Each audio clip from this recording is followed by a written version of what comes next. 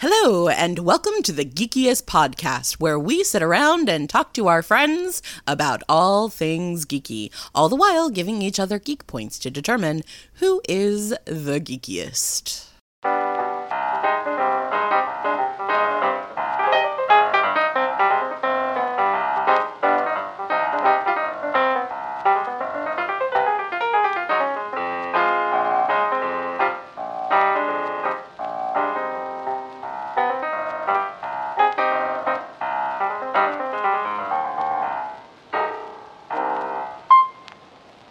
Welcome to the Geekiest. My name is Joe, and my pronouns are he, him.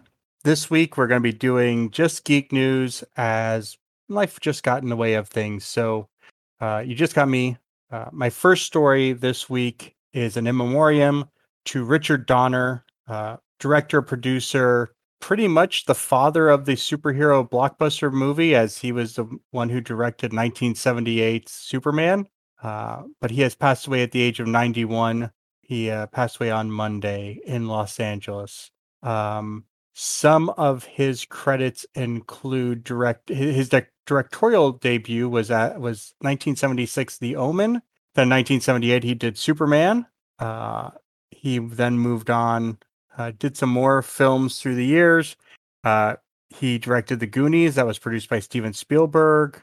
He along with his wife, formed the Donner Company, and they are responsible for the Deadpool, the Wolverine, and the X-Men franchise.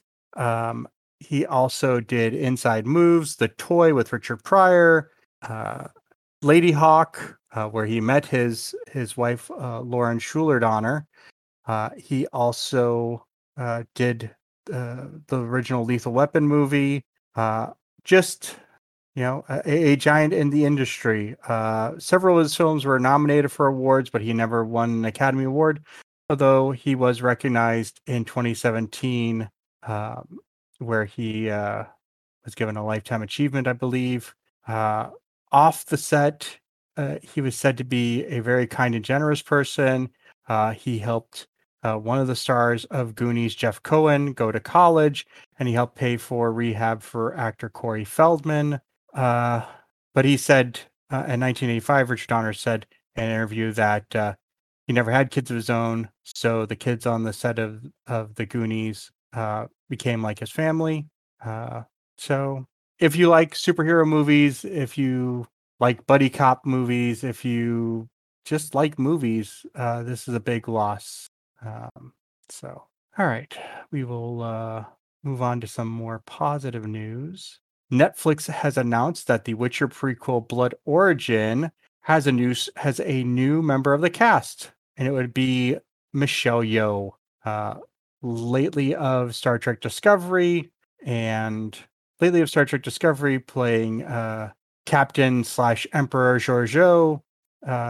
Yeoh has been cast into The Witcher Blood Origin, playing an elf named Cian, who is...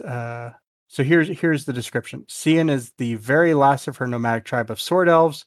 No one can come close to her artistry with the blade, and no one carries as much loss within their heart. When a change presents itself to retrieve a stolen sacred sword from her fallen tribe by nefarious means, she launches herself into a deadly quest that will change the outcome of the continent. This is Yeoh's latest string of sci-fi and fantasy. Of course, she's been playing Georgiou on Star Trek Discovery, which was supposed to lead to a Section 31 spinoff, which, according to reports, has been put on hold. She's also going to be appearing in Shang-Chi and the Legend of the Ten Rings, and she's going to have a role in the Avatar prequels. Information is still sparse on the live-action prequel, but it is going to be joined by an anime prequel series called The Witcher: Nightmare of the Wolf, and we are still waiting to find out when the Witcher series itself will be delivering season 2 of the Henry Cavill-led flagship. No release dates have announced, although they may happen in 2 days. WitcherCon that Netflix is putting on will be coming out, so We will definitely be following the news from there and report back next week. Speaking of anime series, a teaser trailer was released for Star Wars Visions. Star Wars Visions, as we've been told previously, will be an anthology series that encompasses the entire saga. But it is going to be using creatives from Japan.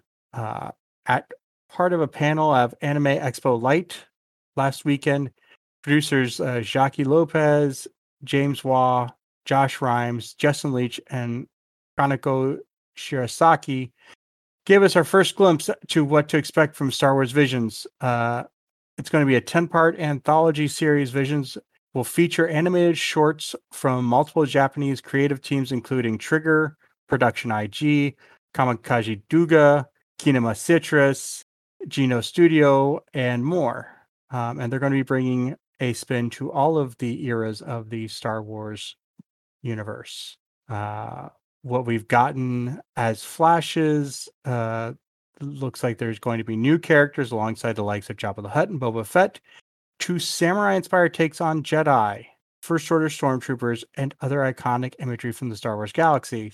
From tales of dark side twins from Trigger's legendary director Hiroyuki Imaishi to a rock opera tale from Kamikaze Duga, there's a lot going to be going on, and all of it is looking pretty cool. Star Wars Vision is set to hit Disney Plus on September 22nd with the upcoming tie-in novel Ronin by Emma Miko Candon set to be released in October.